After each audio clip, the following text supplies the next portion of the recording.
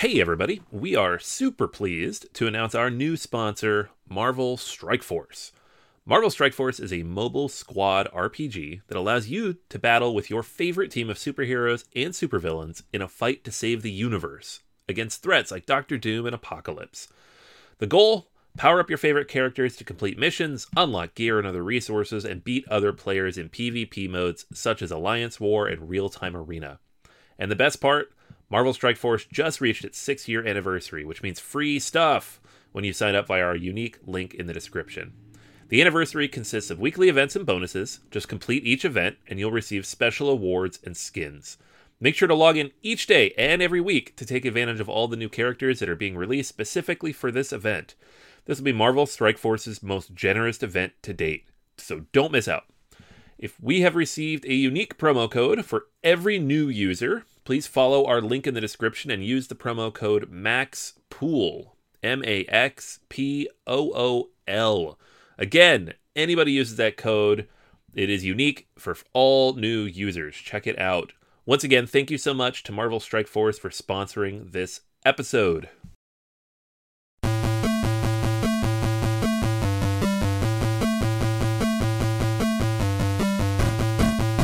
You're listening to Board Gamers Anonymous, episode 55. This week, Anthony and Chris take a look at the difference between gaming and cheating, as well as the games Sutaku and Paperback.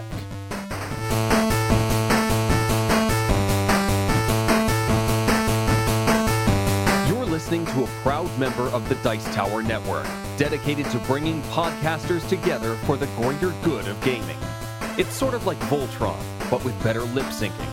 Find out more at DicetowerNetwork.com.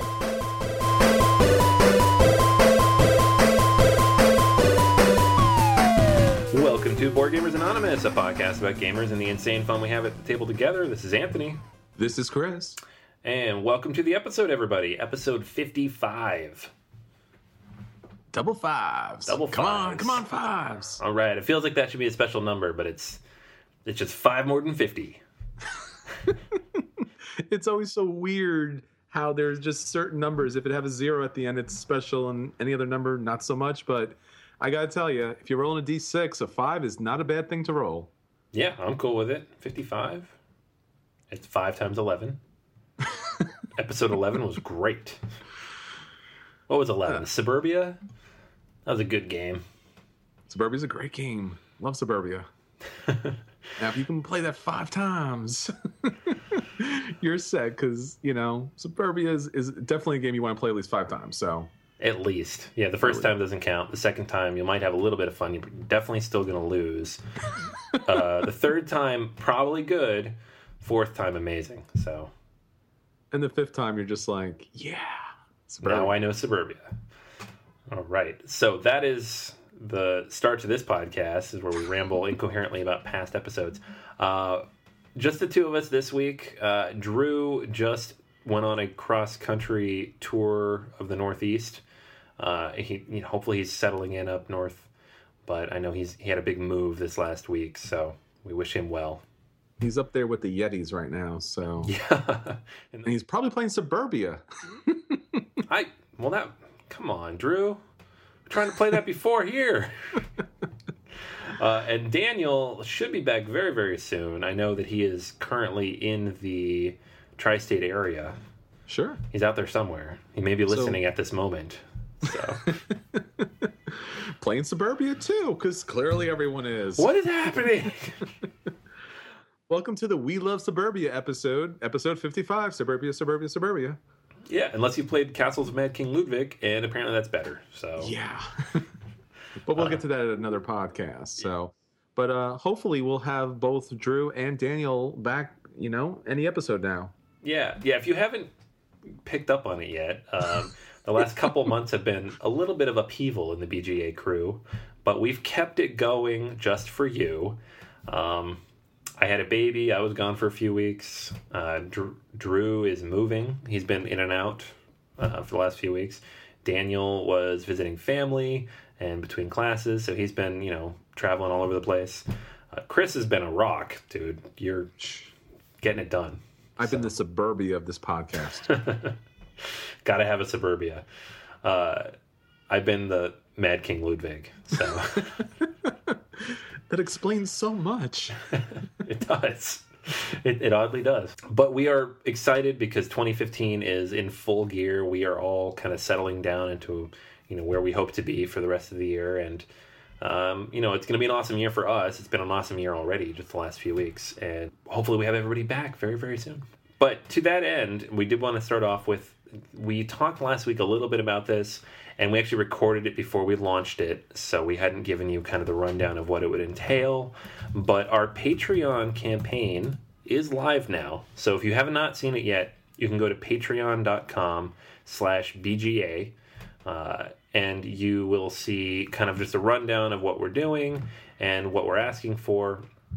And, just real quick, because we did talk about this last week, kind of wanted to go through what Patreon is, what we're doing, what the purpose and goal of this campaign is.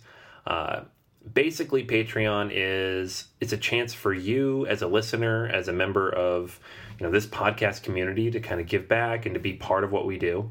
It's crowdfunding, but it's not like Kickstarter where we run like a 30-day campaign and set a specific goal. It's more of an ongoing thing where you can back us per episode. So, if whether it's $1 or $2 or $3 or $4, you can, kind of help us out on a per episode basis. And the reason we put this up is we have a lot of awesome ideas. There's a lot of cool stuff we want to do. We have a very quickly growing audience out there that we know is, we're having a lot of fun with it, and we know you're having fun. So we wanted to put this out there and give you a chance to kind of get involved and to, put your voice into what we're doing. And hopefully, if you're able to support us and kind of help us get the equipment and resources we need to do all the awesome stuff we have in the works. Yeah, part of what we want to do is expand. So you're listening, you're connecting. We love that, but we just want to have more of that interaction. So the Patreon account will allow us to provide surveys so we can get to hear from you. If there's something that you want to hear more about, like Suburbia, you would be able to tell us there. Or if you'd like us to do videos, then we would get the money in order to get the equipment to be able to do those things. And especially the conventions. We want to meet everybody out there and get to sit down, play games with you. So this will allow for that too. Yeah, definitely. I mean, there's so much cool stuff. And, we've never had ads. If you've listened to us for any period of time, there's never been a single ad on our show. And part of that is, we enjoy what we do. This is kind of a hobby for us. And it's been a labor of love for the last year and a half. So we didn't want to turn it into this big commercial venture by running a ton of ads to fund what we're doing. But it does cost a little bit of money to run a podcast. So going to conventions, buying equipment for videos, doing contests where we send out games, that all that stuff is a little bit more than what we're already doing. And it's stuff we really want to do, but it becomes something that we need, we kind of want to reach out to you and just bring the community together to make these things possible. Lots of cool stuff on here. You'll see goal-wise, we have some contests we want to run every couple months. We have some video content we're going to work on. Chris has some awesome ideas on the broiler that we are going to get out if we reach that goal. In terms of some of the backing levels, get your name heard on the podcast. Like Chris said, get involved with our polls, nominate and vote on upcoming features or reviews. So, if you back at that level, you'll basically be added to a mailing list that's only for backers. That basically you get your voice heard among a much smaller pool of listeners on what we're going to be talking about every week. Google Hangouts, that's something we're going to start doing very soon, every month. So you can kind of join us when we talk about what we're going to be covering and what we've been covering and where we're going. Or even joining us on the show or at a convention and gaming with us. This is some of the stuff that we think would be fun to kind of get everybody involved, but also just a chance for us to give back and for everybody to get involved. We really appreciate you listening in general. That's what this is all about, is kind of bringing everybody together and building a community of gamers. That's what we set out to do. It's what we continue to want to do, and it's been a lot of fun. It's going to continue to be a lot of fun. 2015 should be an awesome year. We'll leave it at that. We'll kind of dive into the next step here and cover some of the news that's been coming out lately. Shout it from the tabletops! Sir, you're gonna need to get down from there.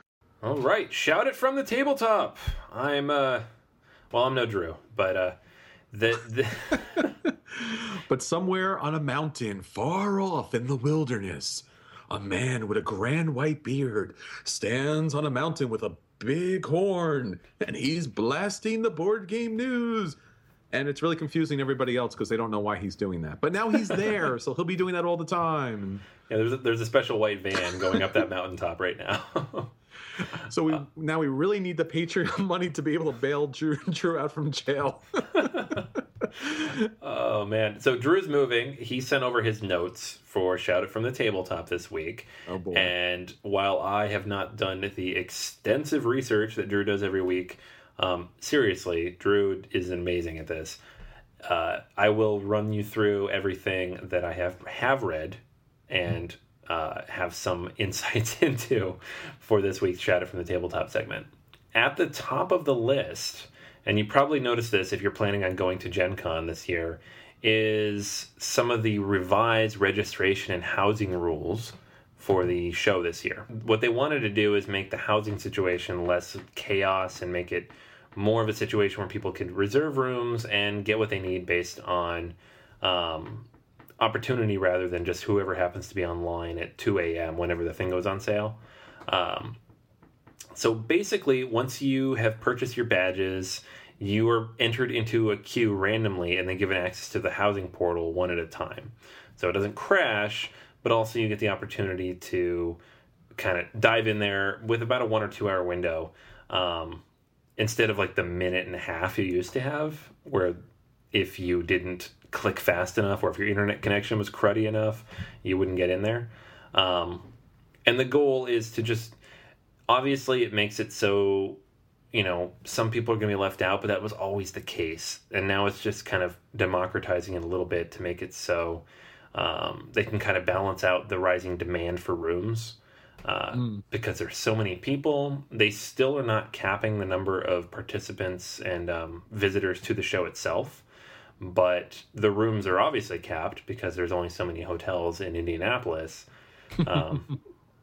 Unless you have a good Airbnb hookup or you're staying 30 minutes outside the city, you're going to run out of rooms pretty fast in the city. I know we're planning on going this year. I don't know what we're going to do. Passes shouldn't be a problem, but we're still figuring out the housing situation. Sure. But this situation, the way it's set up now, I don't think it hurts anybody necessarily as long as you're aware it's the case. It's hopefully to keep everything kind of organized and to the point. It opens on the 25th, so probably the day or day before this podcast comes out, that will already have happened. So you may have already been waiting in that queue. Yeah, I mean, we've talked about this a lot. I think it was actually one of Drew's predictions, which is the conventions are just getting so big that something has to change. And it's a great thing because gaming is just getting bigger and bigger, but it's a challenging thing because these conventions are becoming so overwhelmingly large that they're almost, hurting themselves by that large number. Yeah, it's a little crazy. I mean, most of the really big popular conventions cap their attendance. Mm-hmm. We went to PAX East last year and it sold out in 24 hours, less than 24 hours. There's only so many tickets to the show itself. So the hotel rooms around the city aren't going to sell out because only so many people can go to PAX East. Gen Con doesn't have that limit. I mean, whatever limit they do have, there might be some theoretical fire safety limit somewhere in there. But the show will sell tickets to whoever is able to go. But that means you have 50,000 people going, and there are only so many hotels in Indianapolis. It's not New York. It's not Boston. And that means, they have to lottery these things off. It becomes tough. Getting tickets to the show, not tough. Getting a place to stay while you're there, very, very, very, very tough. Yeah, of course. So that's what they're doing this year. Obviously, things are changing. We'll see what happens next year and how many people show up this year. And hopefully we find a place or a couch or a hovel to sleep in for those 3, 4, 5 days. We'll take all our board games and we'll just build up a little fort out of cardboard. Yeah, right.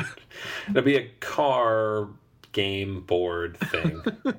So if you come to Gen Con and for some reason in the middle of nowhere there's a huge wall of games. We're living in there for the convention time.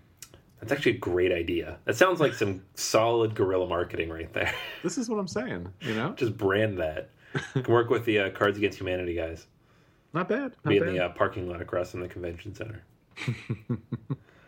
All right. So another piece of news here that Drew sent our way is the computer that solved poker.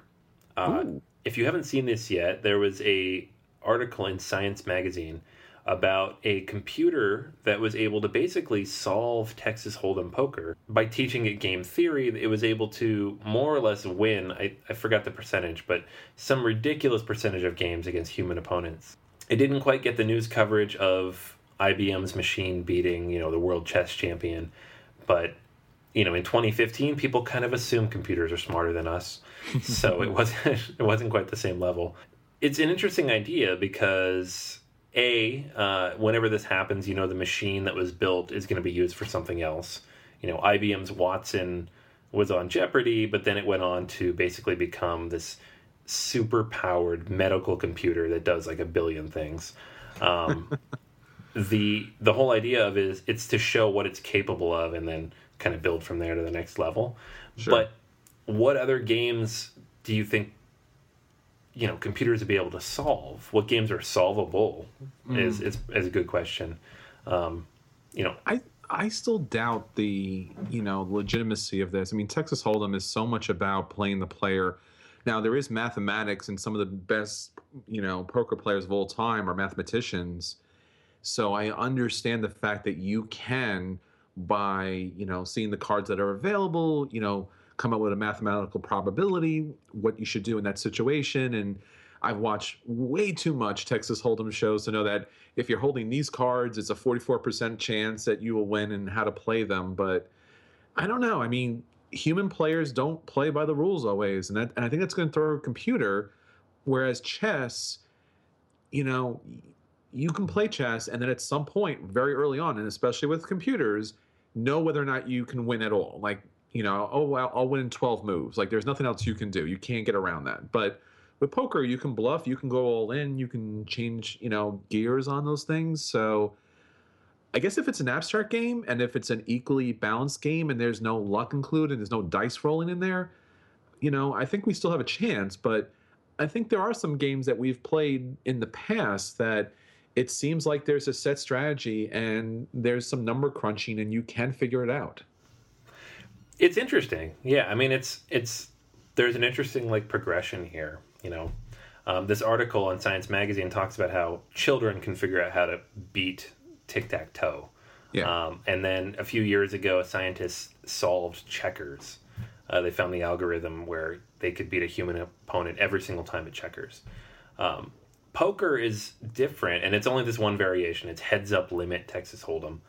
But what it says is it's not going to beat the human opponent every single hand because of the luck of the draw and because of the hidden information aspect, but that over the course of multiple hands, the computer will always edge them out. Of course.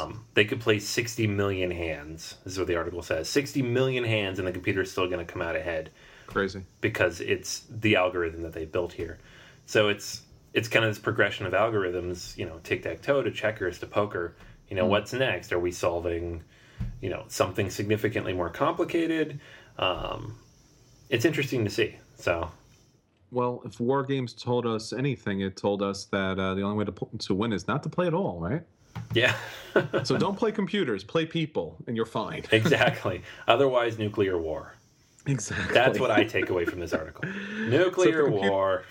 If the computer asks you, shall we play a game? You say no. You just say no, and you just walk away, all right? Unfortunately, most app games that are board games are actually pretty awful as far as the AI is concerned. So I wouldn't mind a challenge, but yeah, I see what you're saying. Yeah, that's true. It kind of needs a solid single-player mode. Or at least some consistency, It's no Suburbia. That's all I have to say. Well, Suburbia's got a single-player mode, so it's okay. Yes, there you go. It's challenge mode, and it's hard as heck. It is. So that is everything this week from the Shout Out from the Tabletop segment, all the news. Hopefully next week Drew is back and can kind of delve deeper into all the various articles and bits and pieces he finds all over the web. Next up, we're going to take a look at our acquisition disorders for this week. And now, our acquisition disorders.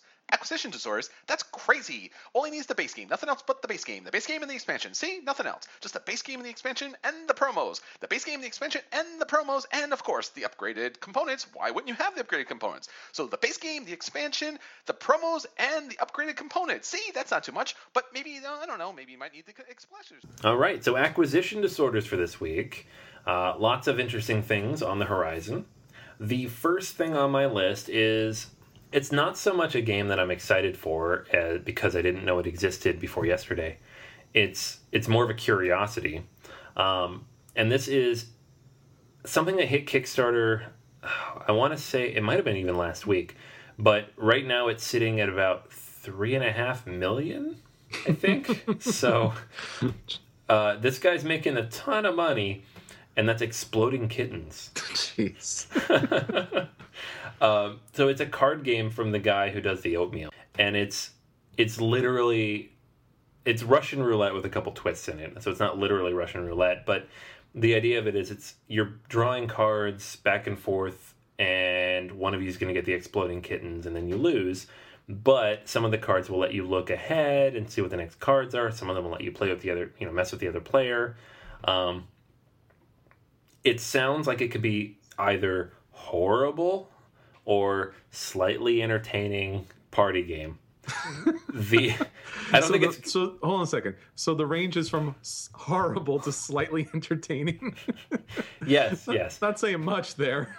The reason it's on my acquisition disorder list is it's you don't like kittens? It's the Oatmeal, so it's funny stuff, and I don't like cats. Well, there goes half our listener base. Hey, I don't want the cats to explode, but I don't like them. Aren't you a vegetarian, man? I don't want them to explode. I have a cat. It's fine. How long at this rate? I don't know. I've had the cat for 3 years. Almost Almost 4. Pete on you now there. I have Has your cat ever exploded? No. All right. No, he's still alive. Okay, there. We brought him with us when we moved. Unexploded. Unexploded. All right, good. Exploding Kittens. So... So the theme seems non-existent. So like the name is just a joke, obviously. But if you've read the Oatmeal, you know that he's a dog guy. He makes jokes about cats. I'm sure he loves cats too. He's an ex-vet tech. So cats are fine, but they're crazy. They're cats. Sure. The game itself is a relatively simple party game, but the amount of money this has raised in the course of like a week is ridiculous. Yes, it is. That alone makes me interested to see A, what comes out of this, B, what's in that not safe for work deck at the $35 level. It seems like a joke, but who knows? And then C, is this possibly a decent game? I don't know. It's one of these strange, crossovers, kind of, that the internet has spawned where people love cats. And it's a Kickstarter, so okay, why not? I guess. Or people hate cats, and it's the Oatmeal, and he has 100,000 backers. It's mind blowing to me. I don't understand how he's reached this level. This might become the highest backed game of all time, and it's not even a real game. So I don't know. I feel like I'm being almost a troll here to Kicking the Habit, but it's just I want to see what comes out of this. Yeah, I mean, these games typically concern me. I haven't gone into any research for this game as of yet, so I'm going to withhold a bit of my opinion. But I never like to see games that are just throwaway games just for the sake of, themselves. I mean, if you have a good time with a game, and if it's flipping a coin and that's fun for you, by all means, God bless. But if it claims to be a game and it's just a gimmick, and that's all it does, then in some ways it hurts the industry a little bit, because people who don't know any better invest into it thinking this is what hobby board gaming is, and then they get nothing back from it other than, oh, that was interesting, I guess, and they don't come back. Yeah, so I guess that makes it sound bad, but like I said, I haven't researched it. I haven't jumped into this yet, so it could have a lot more to that. I'm just always a little cautious when the game is all gimmick and no game. If this is the case, I'm not sure. Yeah, it's hard to tell. I think. Let me just say from the start, from your description, it doesn't seem to be a Suburbia. Just saying. Just throwing it out there. It doesn't quite reach a Suburbia level. No, I think it's a Cards Against Humanity with cats. I think that's what we're dealing with. Okay. Which, that alone, that tagline might sell it right there. I don't know. To a lot of people. Not us. But not us. All right. What actual real game are you interested in?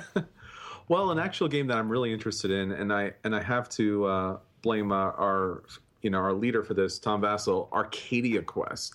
Now, this was another Kickstarter game that I had seen from Cool Mini or Not, and it's once again when I had seen this, and you see a lot of these Kickstarter games, and it's typically about miniatures, and you look at the page and you're like, oh, miniatures, oh, they're cute, oh, more miniatures, and oh, they're kind of cute, but there's so many miniatures to it, and it seems to be the entire gameplay is just miniatures.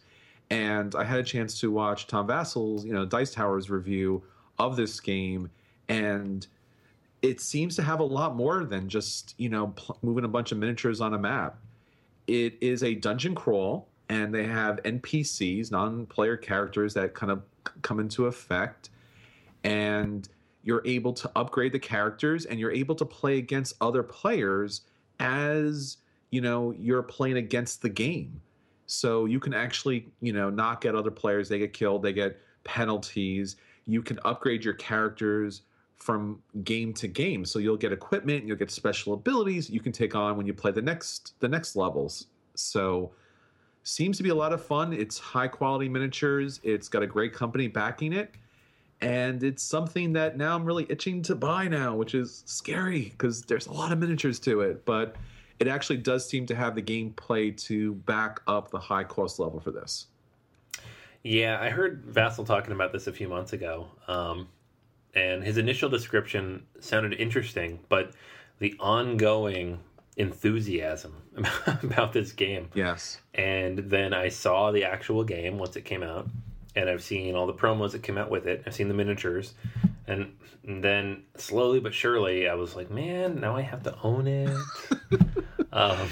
It's kind of got like a cartoony, chibi kind of Super Dungeon Explorer type of look, but it seems to be a lot more refined, and it plays more like a dungeon crawl. This game was actually on Miniature Market for their deal of the day. It was like 50% off at some point, and it had to be like 9 o'clock in the morning or something. I just checked my phone, and I was like, oh, cool, I should probably go get that. And it was already sold out. It's like, yeah, that sucked. I would have totally bought that. Yeah. So this looks like to be like a lot of fun, and actually has the the roots to it to be a really good game. All right, so that's everything from our acquisition disorder corner. Hey kickers, welcome back. Just like I promised on Kicking the Habit, we're back on BGA. This episode, we're going to talk about Hoyuk, Anatolia, the expansion for the base game by Mage Company. They're looking for a pledge goal of $8,000, and the campaign is already funded, so this game will get to you. It's done by a great company that produces high-quality Kickstarter projects, so not to worry. Now, let's talk about the gameplay. Now, if you played Hoyuk, it's basically a bit of a Euro game in which you're building up a civilization. Very simple, very light, everyone can jump in. It allows for a lot of different skill levels. The rulebook has some questionable translations, so you might want to take a look at some videos or some gameplay reviews just to see how the gameplay plays out, because otherwise there's some tricky things there. Now, beyond the rulebook, which is really the only stumbling point to this game, it's a very light, simple, fast civilization building game. Now, the expansion adds 3 different new final features, so you'll be able to build artifacts, build Valley Fest tokens, and water supply. Now, I have to say, I love expansions, and sometimes the expansions add a little something, sometimes they add a lot. this expansion actually adds a lot to the game. The original game went a little bit too long. This expansion allows the game to end earlier by whoever is the person who completes 2 of these end goals. Plus, it allows the map to come into play. Now, other than just having the squares on the map, it actually has a water feature that will come into play if you're able to build the water supply system. In addition to that, the cards, which have this beautiful artwork on them, usually don't come into play either, but the Valley Fest brings those into play, so I really like to see that. Huyuk has produced high-quality components. Anatolia will be at that same quality, if not higher. It has a really good, rich story to tell. It plays fast, it plays simple. I'm going to say for Huyuk, Anatolia, the expansion, kick it off. If you like the base game, the expansion is an absolute must. It's going to make this game so much better.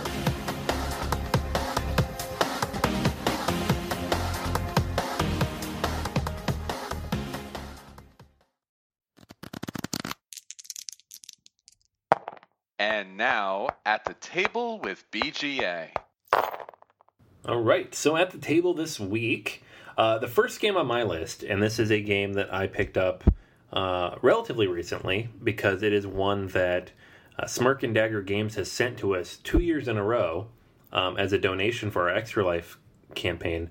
So I wanted to pick it up and take a look at it. It was one that always interested me, and it's called Sutaku, and it's a press your luck game, but unlike the usual press your luck game where you roll a bunch of dice and count them up, you are rolling dice and stacking them up. So that alone always was kind of interesting because it's kind of got this Jenga aspect to it.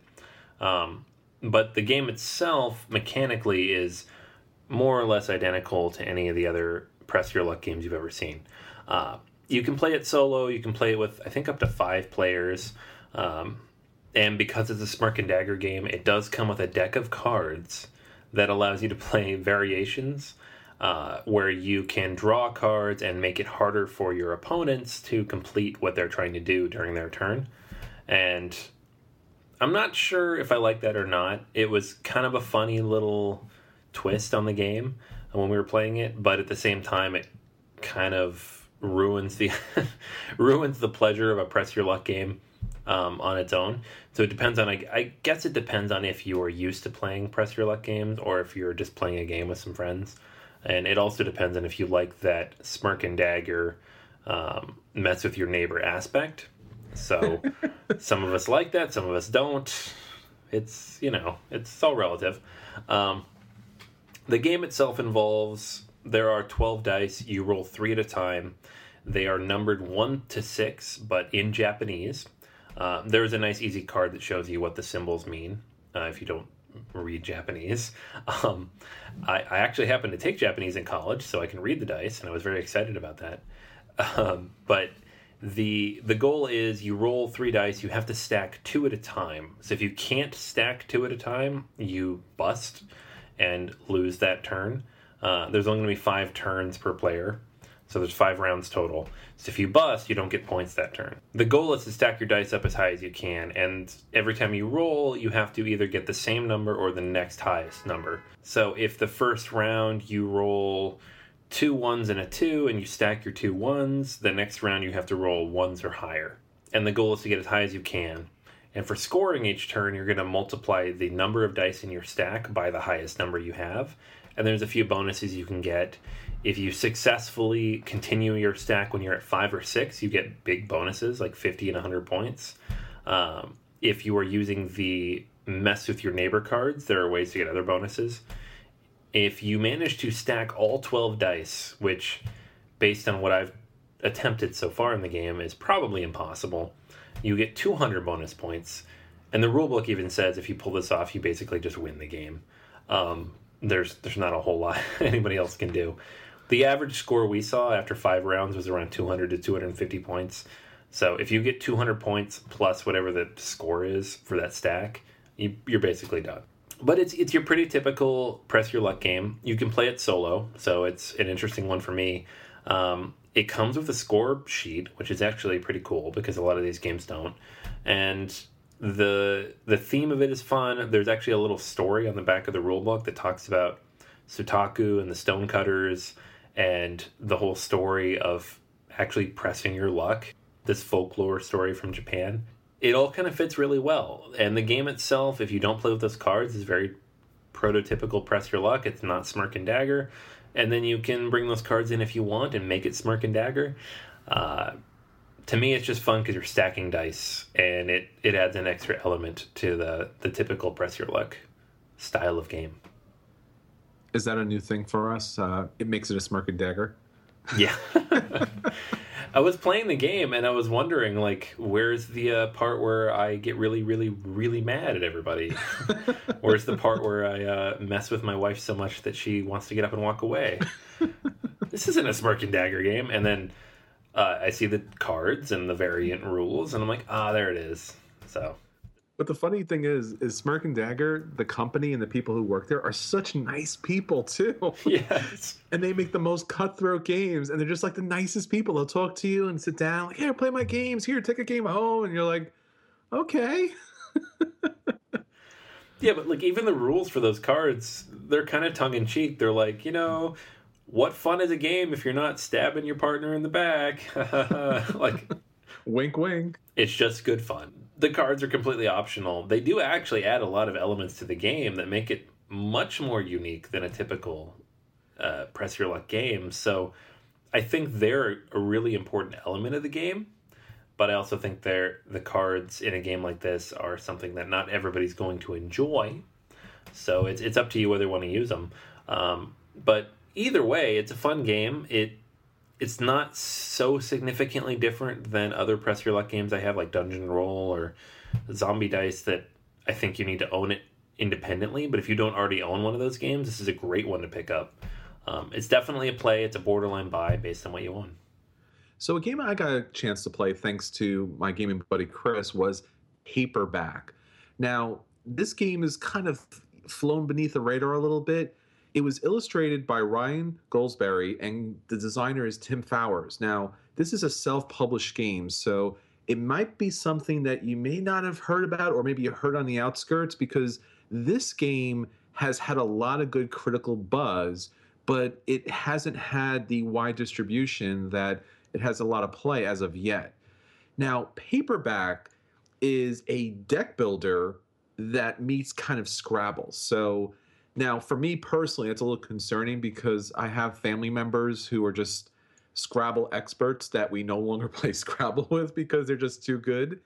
So, I was a little bit apprehensive of getting into Paperback because of that. Because, if you know a lot of these small 2-letter or 3-letter words, or if you know what words with the Q but without the U kind of work together for the most points, you're kind of done at the very start. And that's kind of hard as a gamer to play through a 2-3 hour game and just never have a chance to start with.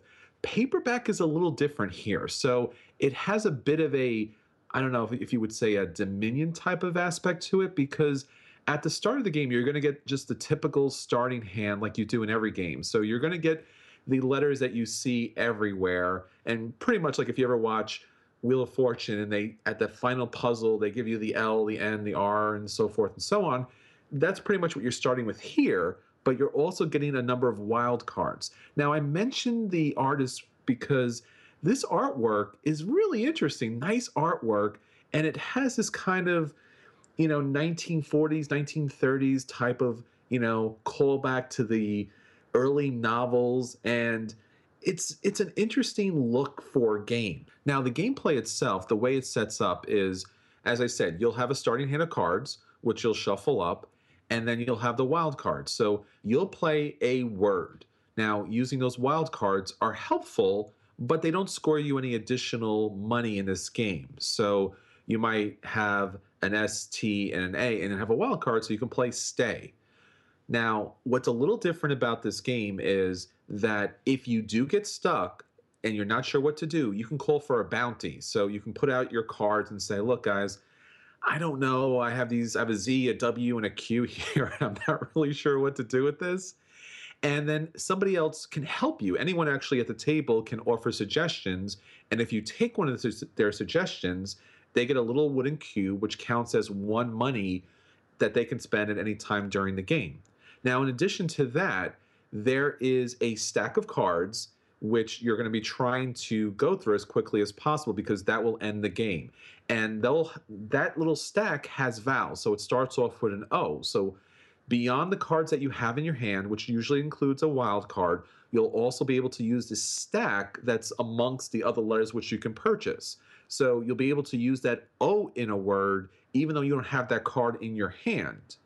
Now, you'll see that stack of 4 cards is also on top of a card on top that says how many letters you need to build a word in order for you to get that card and move down to the next level. So it starts with an O, and then at the end, there's actually a space. So if you can create 2 words, you'll be able to get that bonus. But once again, it starts with 7, then 8, then 9, and 10, so forth.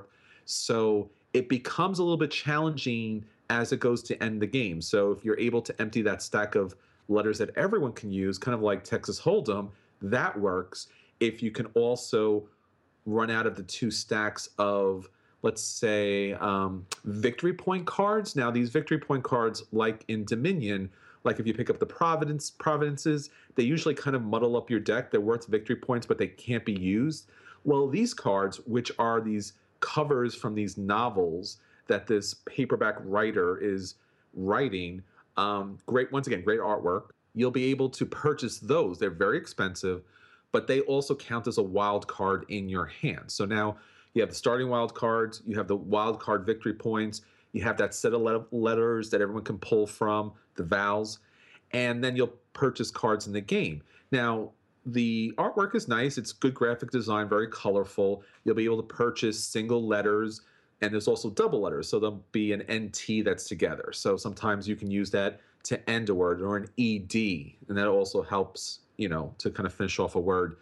Towards the end, the more expensive the letter is, so you have the U, the X, and the Z, they're worth more money if you can put together a word, but once again, they're expensive to get to start with. Now, if that was it as far as a game, you would have a decent game, and it would be something that would be worth playing. But they add an additional step to this, which is a lot of the letters in the setup here, I think beyond the double letters that come into play, have a special ability. So some of the special abilities will allow you to trash other cards. Some of the cards will allow you to gain extra money for wild cards. Some will score you additional money if you're able to use all the cards in your hand. So sometimes you don't want to buy the letters just based upon, the money value, but you want to buy them based upon the special ability. So a very interesting dynamic game here, and something that might bridge the gap and bring Scrabble players over to hobby board games. This game, I've heard a few reviews of it, and I really wish I'd played it, because I love word games. Scrabble is actually one of my favorite games. And we cannot play together then because you're too good. You're one of those people. I am. Yeah. I have so much fun with Scrabble, but it's one of those games where if you're good, it's because you've memorized all these words and spent all this time learning all these different elements of it, and it just pisses everybody else off. A little bit. I very much enjoy it. Mm-hmm. So, but a board game where that's not, those elements don't necessarily make it so other people can't compete, is that much better. So, sure. I am very excited to try paperback at some point. Yeah, the opportunity to have the special abilities on the card, the opportunity to call bounty, which honestly, I feel like I have a good handle on vocabulary, but nonetheless, sometimes you look at the letters and your mind just goes blank.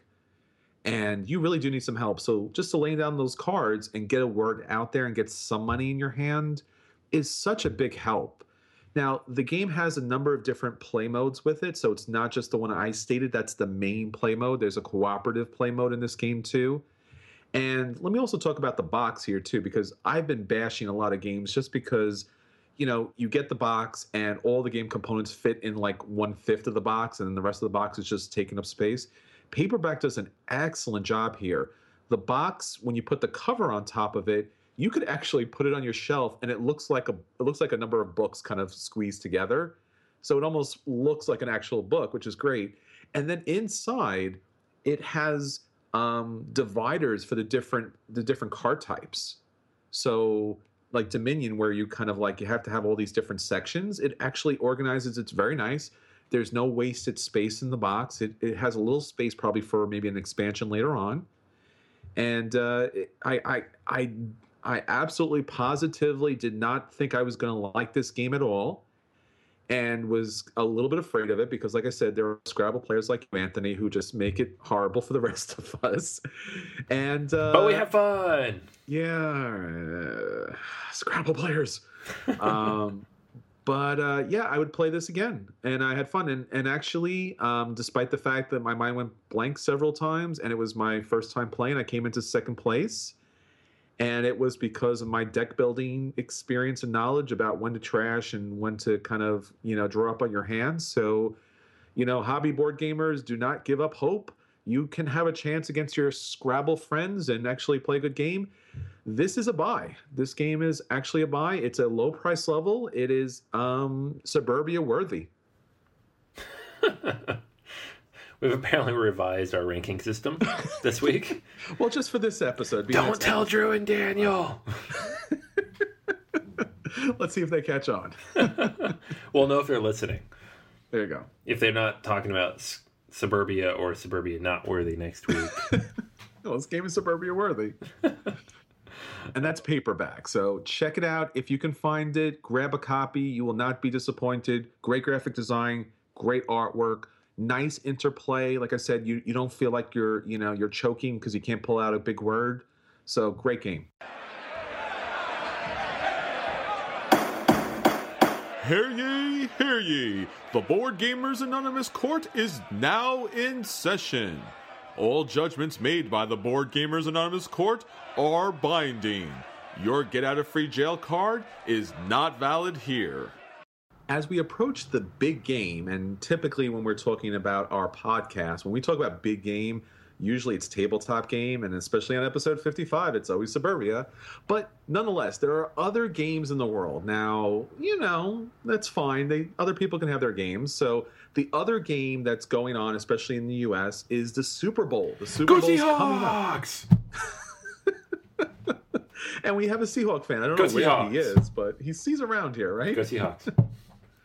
So, as I was saying, okay, I think we're okay. All right, cool. Go Seahawks. See, that's the one thing you don't know. If you don't know about football, the Seahawk fans are very, very, very loud fans. They they literally register on the Richter scale when they have a game over there.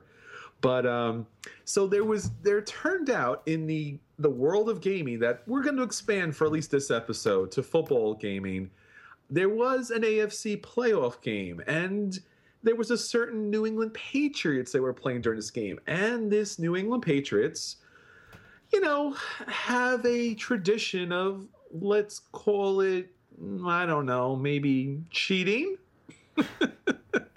So they have a little bit of tradition of cheating. And, Bill Belichick, their coach, has been caught for many things over the years, including what they call Spygate, which was they were filming other players and other teams' signals in order to kind of decipher those and get a tactical advantage, which made us think about, cheating in our gaming. And in particular, recently in this playoff game that I was talking about, there was an interesting situation that occurred.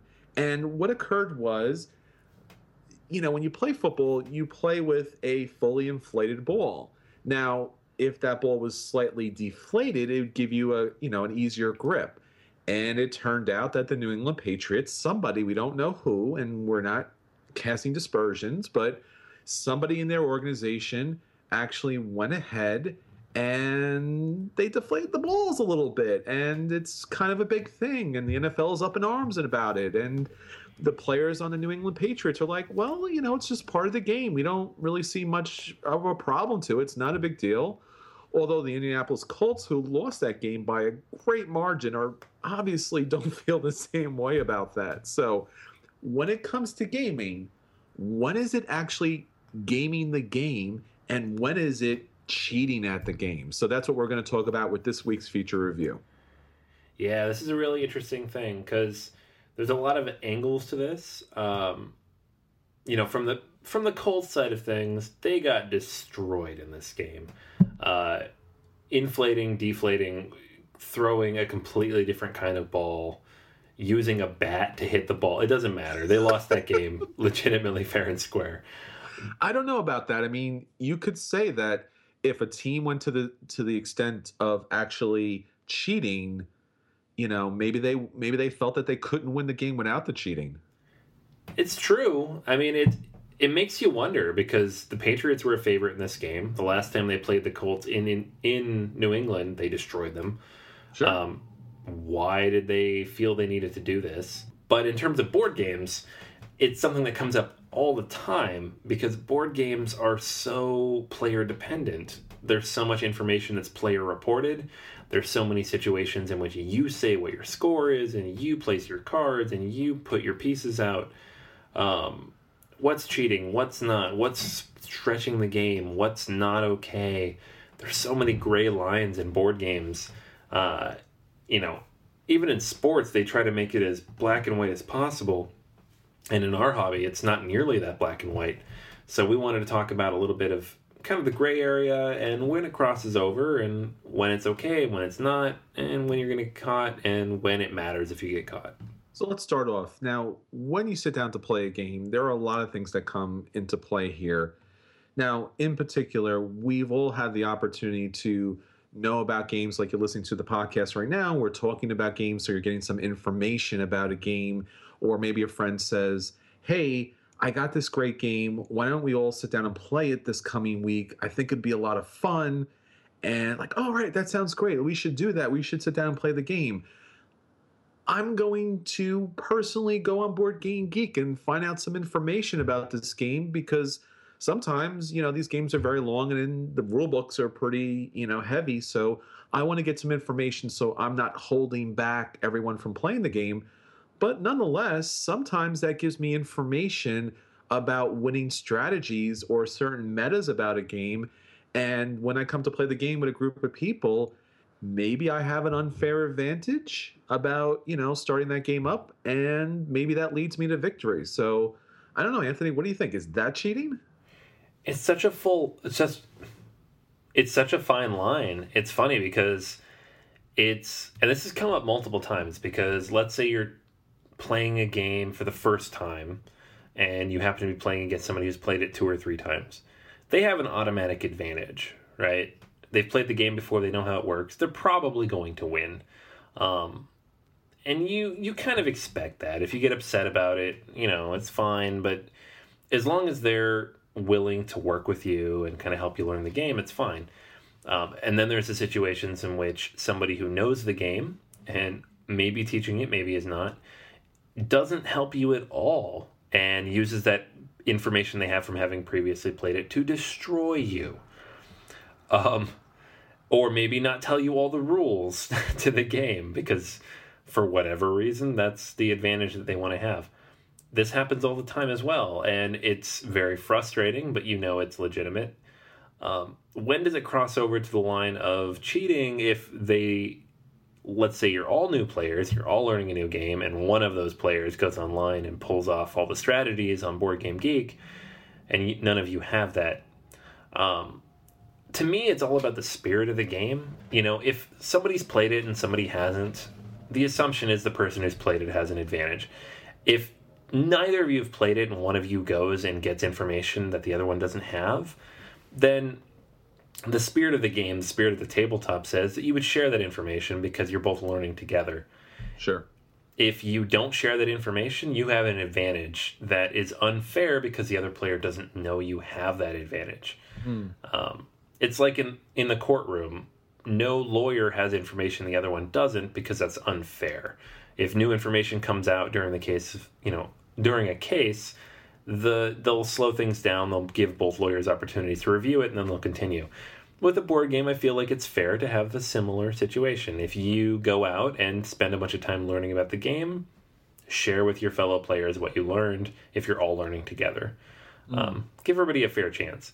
It's, if you happen to listen to a podcast and pick up a couple strategies, fine. It's not like you didn't do it on purpose. But if you're trying to destroy somebody, then maybe you are overstepping the bounds.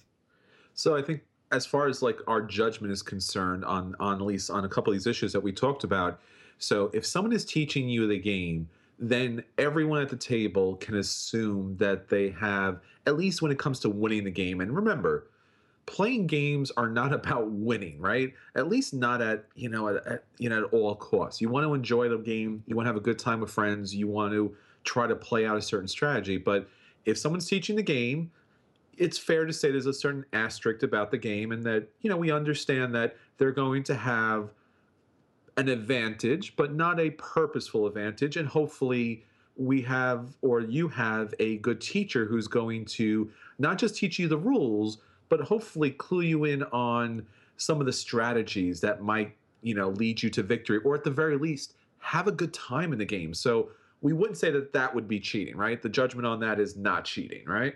No. Maybe you can frown on a little bit, like try to help everybody out. But if you win a game because you know it better than everybody else, that's fine. Everybody expects that.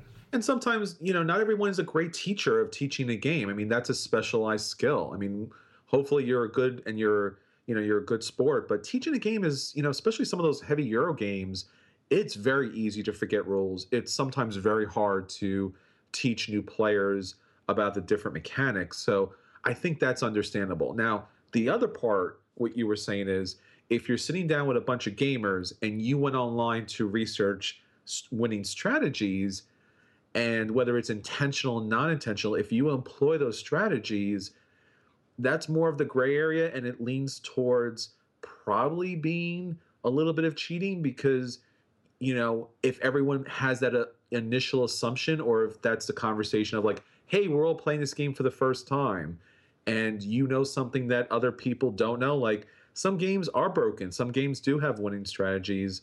And if you employ that in order just to win and crush the other players without letting them know, I guess that could be a problem there. That could be cheating.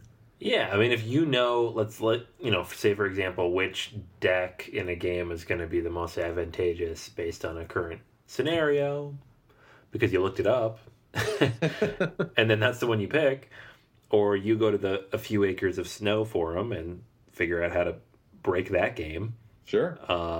There are ways to break certain games, and if people have already solved it and you go look that up before the game, you have a serious advantage. And it, sure. Whether people know or not, it ruins the game for other people. So it's not full-blown cheating per se. You're just trying to get it. People do research when they're doing something competitively, but if it's not competitive, why are you being so competitive, honestly? Sure. And I think the thing with that too is, I think there's a certain agreed upon, whether it's verbalized or not, that we're all coming to the game, in a certain status, a certain place, and we want to enrich everyone's gameplay. And if you're there to win, if it's a tournament or something, then maybe there's something different. But nonetheless, we're coming together to play together. I think that's the important thing. Absolutely. Yep. And I know this actually came up at one point, because I know when we sat down to play Cyclades, from me doing the research in order to teach the game and to be able to present it on the podcast, I heard about the Pegasus card being a little bit overpowered, at least in the base game. And that was some information that I could just held to myself and waited for that card.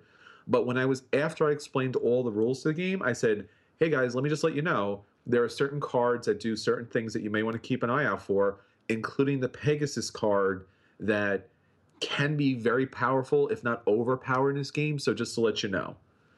And it turned out to be very powerful, and Daniel actually used it in a winning game move, but everyone knew at the table about that card coming into the game. That was a funny one too, though, because if you listen to his review of Cyclades, he points out that being a problem. Yeah. But you told him it was going to happen. So I told him. It's not like it was... None of us were surprised when it happened. We're like, oh, Pegasus. Damn it. And I think there's certain joy in, like, explain to other players, like, hey, look, this card does that and this strategy does that. Because I think we all want to know that, right? Don't you want to know about the really cool, interesting things about a game? And you know, it's kind of fun to be able to share that information. Don't keep it to yourself, share. Yeah, that's the fun part of the game, Yeah. And if you're all playing for the first time and one of you figures the game out first, that's not the same thing, even if it can make someone just as mad. Relic runners. It happens, but it's nobody's fault. It's just someone figured it out faster than everybody else. It happens. Yeah. And I think Drew has a really good way to kind of combat this too, especially when the first time you're playing a game. Drew likes to talk out his moves or at least his internal monologue about what he's thinking of doing. And I think that's a really fair and interesting way to kind of engage, other players in a very fair type of way because, you're letting them know, like, what am I thinking? What am I thinking? And honestly, most gamers are good enough to say, hey, you may not want to go there. You may not want to take that piece or make that move because it's just going to crush you, And if you can discuss that, if you're discussing your ideas, it allows people to kind of offer information that they may have. Absolutely. Yeah. And it's occasionally I forget what he's doing and I'm like, what are you talking about? But it is very helpful when we're all playing a game together for the first time or about to review it, to hear what's going through his head. It's very, very true. So that is the one, like I said, the initial step. If you're teaching a game, we're going to say that's fair. If you got some information or some special strategies about to win the game, you should share that because that leans on the cheating side. So Anthony, you're sitting down. They have taught the game. People have shared their strategy, and now you're playing the game. And you know what? It's kind of getting on your nerves a little bit that somebody is running away with this game, and nobody is stopping them. Is it cheating to inform the other players, like, hey, if he converts those goods at the end of the round, he's going to have, he's going to run away with the game. You guys need to stop him. Is that cheating? This is a tough one because I don't necessarily think it's cheating. But it really depends on the game. A lot. There are certain games in which if you're pairing up with other people, for example, then of course you're going to talk to that person about strategy, whereas you wouldn't necessarily share it with other teams. There are other games where maybe you have no control over this person across the table from you, like in a game like Seven Wonders, and you see somebody across the table in a 5 or 6 player game who's getting way ahead and the players next to them keep funneling those technology cards to them. Is it cheating to tell them not to do that? I don't think so. Honestly, I don't think so. I feel like mentioning just kind of offhandedly, like, they have a lot of technology. Maybe the people next to them should stop giving it to them. Maybe they should build their wonders. I feel like that's a part of a lot of games. And really the only person at the table it annoys is the person that's being targeted. But if you're ahead in a game like that, it makes sense. Yeah, I think a great example of this was when we talked about playing Revolution and we played with the Anarchy edition. I was running away with that game. I just had gotten some lucky spots and some good strategy. And Drew was like, hey, Chris is running away with this game. We need to stop him. And I think the other players kind of felt bad about that, like as if that was cheating because it didn't feel right, that you would point out because everyone is playing for themselves. And the other players were like, they were on board, but they didn't want to say outwardly, like, to kind of build a strategy between the three of them to stop me. Now, they kind of somewhat agreed without verbalizing it broadly.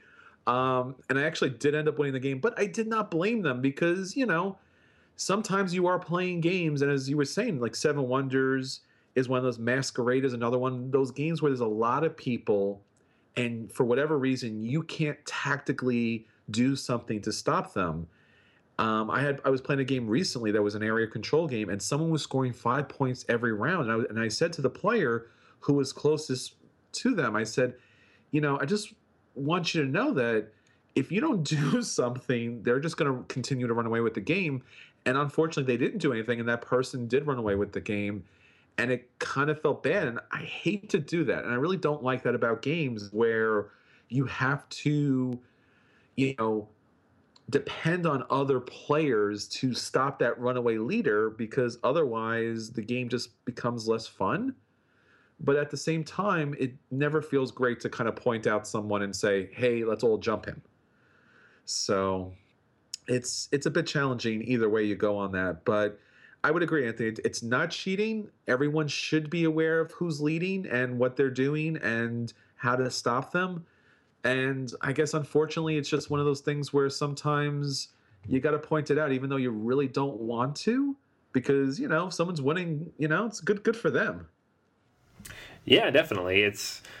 I agree with you. It's something that makes you feel a little uncomfortable when you have to say it. So I think it depends on the game. But in certain games, it makes sense. Certain ones, it doesn't. It's definitely dependent on the situation. Sure. All right. So someone's not running away with the game, but you know what? When you sat down to play the game, it turns out that one of the players is, let's say, a spouse or a sibling or just somebody you don't know, but that other player knows. So is it cheating to have someone at the table with you playing a game that is like you're so super close to that maybe there's an, unfair advantage there? Yeah, I mean, this is a tricky one. I remember, whenever this comes up, I remember back to the Dixit tournament that we had at Myriad Games a couple years ago. And there were, 2 or 3 couples amongst the people who would attend the store regularly. And I remember when they announced this, we all were thinking, okay, how do we ensure that these people don't play the game together because they're going to destroy everybody? They have the advantage of knowing each other a little bit better than everybody else. It ended up not being an issue at all, and there's a couple of reasons why. First, as someone who's been married for almost 6 years, I can tell you that your spouse is almost certainly going to go after you more than anybody else at the table. But by far, my wife would gladly destroy me at a board game before a stranger because she knows me and she knows I'm not going to get upset.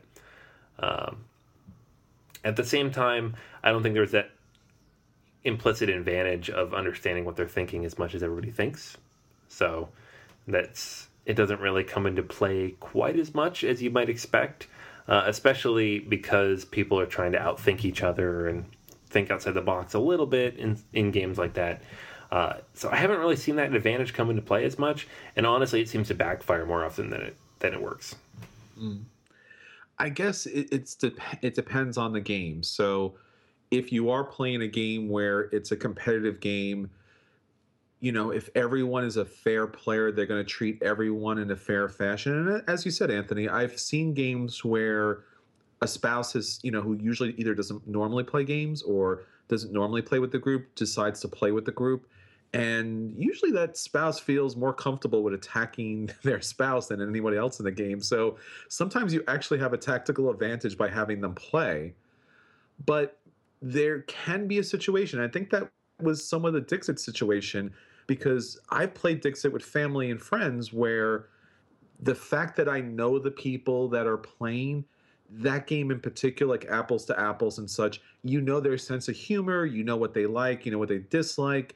You can play to them directly. Like Dixit is one of those special situations where if one player matches what your clue was for that card, then you get the points, they get the points, but nobody else does. But I guess beyond those types of, specific type of party games, I guess, as long as everyone's fair, it's not cheating because you want to invite everyone to the table and you just got to play along with it. You got to roll with it. All right, so how about this? So now this situation tends to come up in tournaments, but could just come up in regular gameplay with, a group of friends. What about when you're playing a game that either includes a meta of some level? What if somebody goes out and just buys a killer Magic deck, a killer Dice Magic, Dice Masters cards, or, those special dice, the killer meta that's kind of doing it for them, or brings in certain promos that you could only get in those certain situations that you couldn't normally buy at the store? Is that cheating to bring those, kind of ringers into a game? No, I don't feel like this is cheating so much. It's a tricky one though, because it is not a pay to win, because there are different scales. if obviously you pay a ton of money and go and play against a casual player at the game store, you're probably going to win. But if you're in a tournament, if you're playing with other competitive players and you pay more money than them, it doesn't necessarily going to mean you're going to win. It just increases your chances. The reason it's not cheating is that those players know that you're doing that. And if you play a game like this and you don't spend as much money as you technically could, you always know that somebody else could spend more than you. Really, it's kind of a risk-reward system. Like, getting into a game like this, that there's a risk other players will outspend you and have better cards than you and better materials than you and possibly destroy you because they've invested more of their income into this hobby than you have. I don't think it's cheating per se. It just creates a system that isn't necessarily fun for people who can't afford it. Yeah, it's one of those challenging factors where since it's open and going into the game that they have some things that might be at least, let's say, unkind to bring into a game. So, if it's a tournament situation, I guess it's one of those situations where ideally you probably shouldn't, but that tournament atmosphere where people are bringing things, out of left field, as long as the tournament organizer agrees in advance that those certain materials are, legitimate for that type of gameplay, for that type of tournament, and everyone knows that in advance, and everyone could at least have a certain amount of time to be able to purchase or bring those into the game, I guess that's fine. When you're playing a casual game with friends, once again, it's completely fine to bring out your high quality, expensive components because you bought them to play them. So yeah, I mean, why wouldn't you do that? But just keep in mind that, like every kindergartner knows, it's nice to share. So sometimes you want to share some of those components because you may win the game, but you may lose some friends. That's for sure.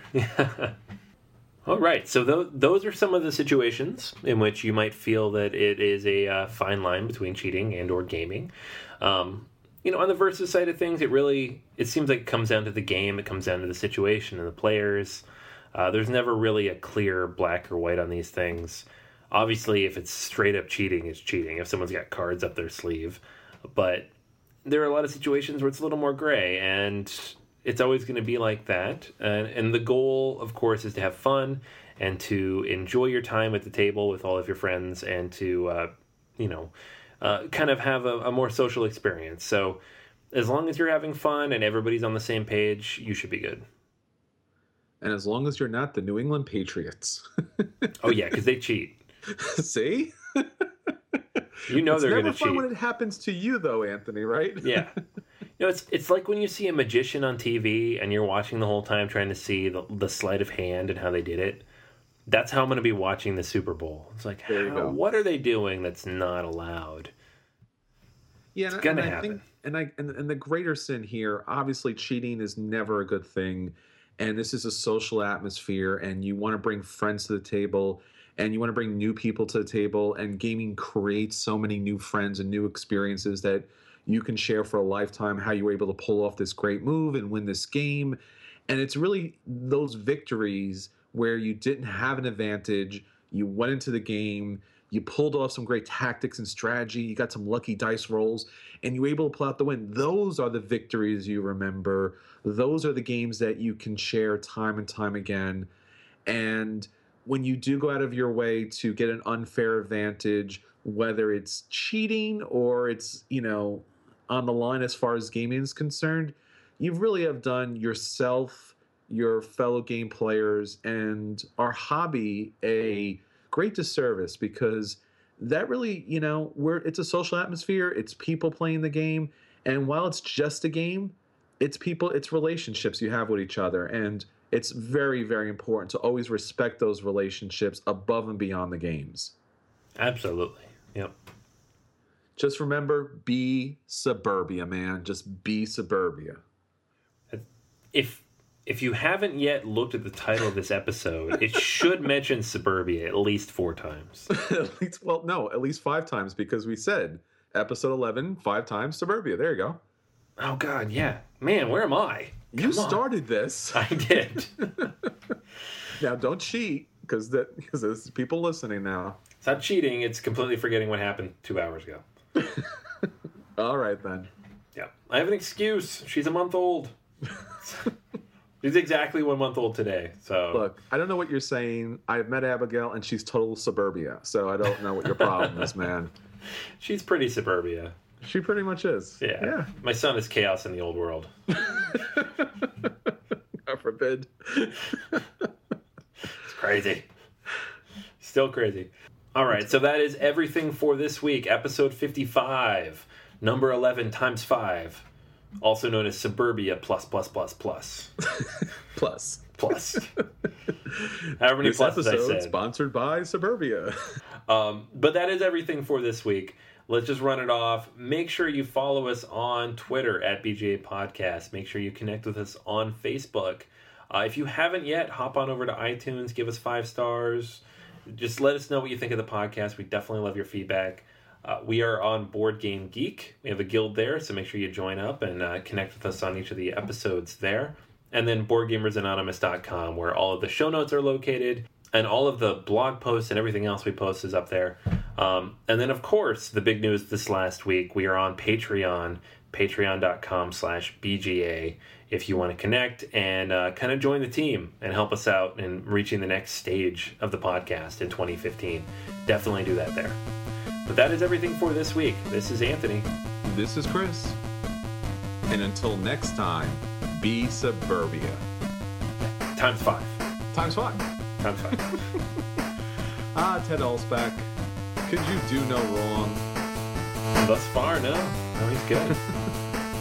Mad King, Werewolf, and Suburbia. Always be Suburbia. Be Suburbia. I'm excited for 5 stars. Obviously, always be yourself unless you can be Suburbia. Then always be Suburbia. Yeah. Well, I mean, I think the motto is be Suburbia, and then I guess if you can't be Suburbia, be yourself. It's a good lesson, kids. It's a good lesson for you out there. Yeah.